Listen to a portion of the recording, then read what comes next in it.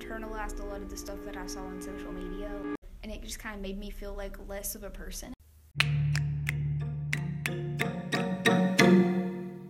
Good morning, Smith. I'm Drew McCon, professional person and the host of this here student podcast, Tomorrow's Trial. I've been intrigued by technology for the longest time. Even now, I still can't believe how a plastic disc can code for a full-length movie. Now, what intrigues me more is the science behind those wrinkly chunks of meat in our heads that make us who we are, our brains. I want to observe what happens when these concepts merge. We're currently living in an information era with technology being its mode. Only recently has the internet matured, and the next generation of children will be the first generation to grow up with the internet and with us to educate them. Though, before we can show them the ropes, there's a certain question we should ask ourselves. Should we be giving children technology in the first place? Good morning, Mara. How are you? I'm good, how are you? Recently, I interviewed a classmate of mine at my high school who I wanted to ask questions about the topic. Do I think they should be given access to technology right off the bat? No. A lot of fundamental skills formed in childhood come from play, so sticking them in front of an iPad for hours on end impedes that development.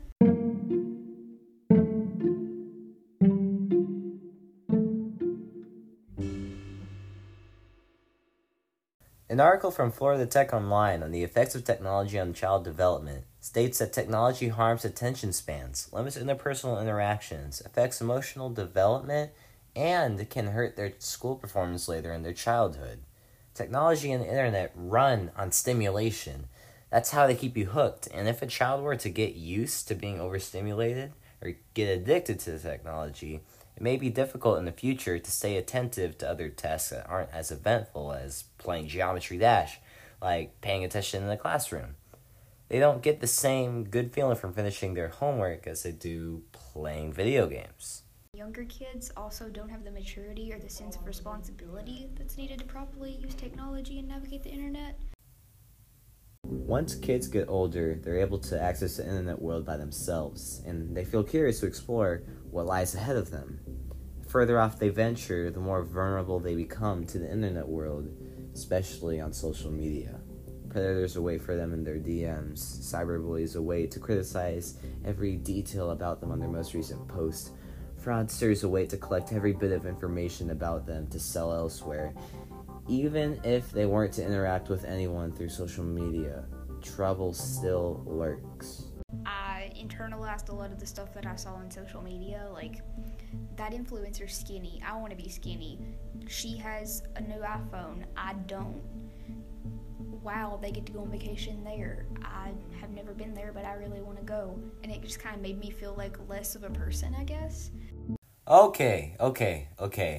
There's no way that the internet can be that bad of a place. Our schools are giving us laptops and iPads, not gateway drugs.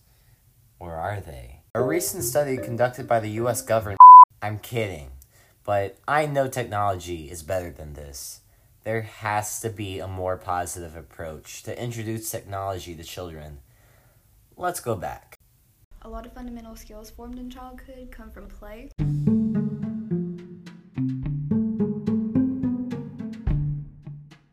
Fundamental skills formed in childhood come from play.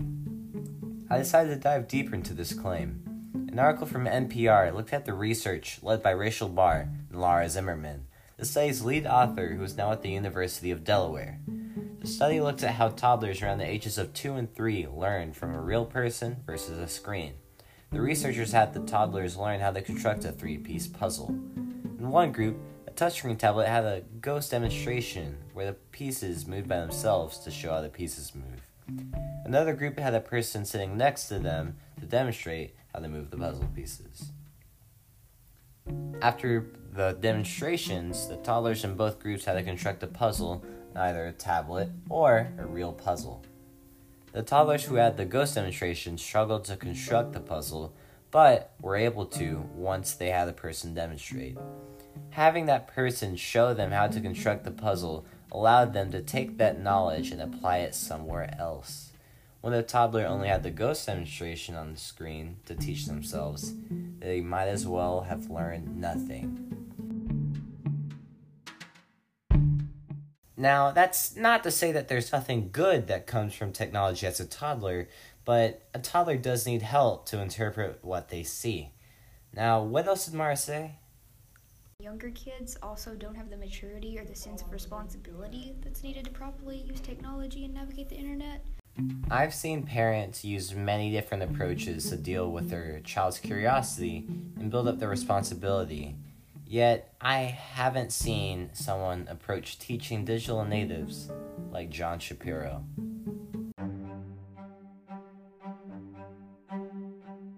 Parents, to some extent, need to remember that this sort of obsessive behavior around toys of interest, games of interest, this is normal for kids.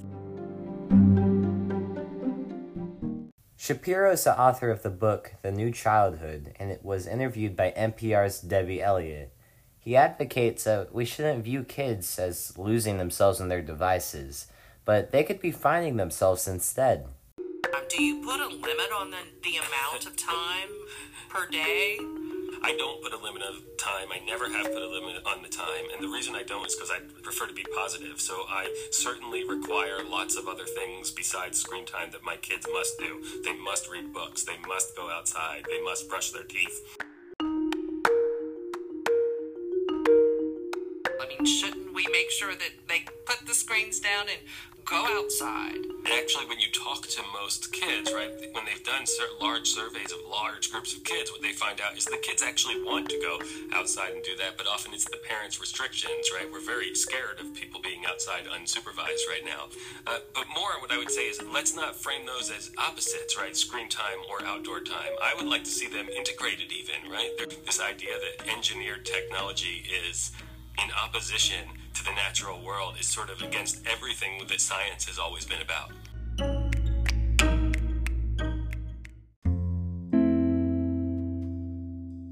Technology will continue to assimilate into our lives, possibly until we become it. So trying to keep our kids from it will only become more impossible as time goes on. Trying to hold on to yesterday's definition of childhood hinders us from moving forward. Help your child learn about technology and how they can navigate the online world safely. Have a talk with them about what's appropriate for them at their age and establish a relationship of trust instead of trying to restrict bad media and press from them. Help build tomorrow's generation. I have this interesting relationship with spicy mustard, okay?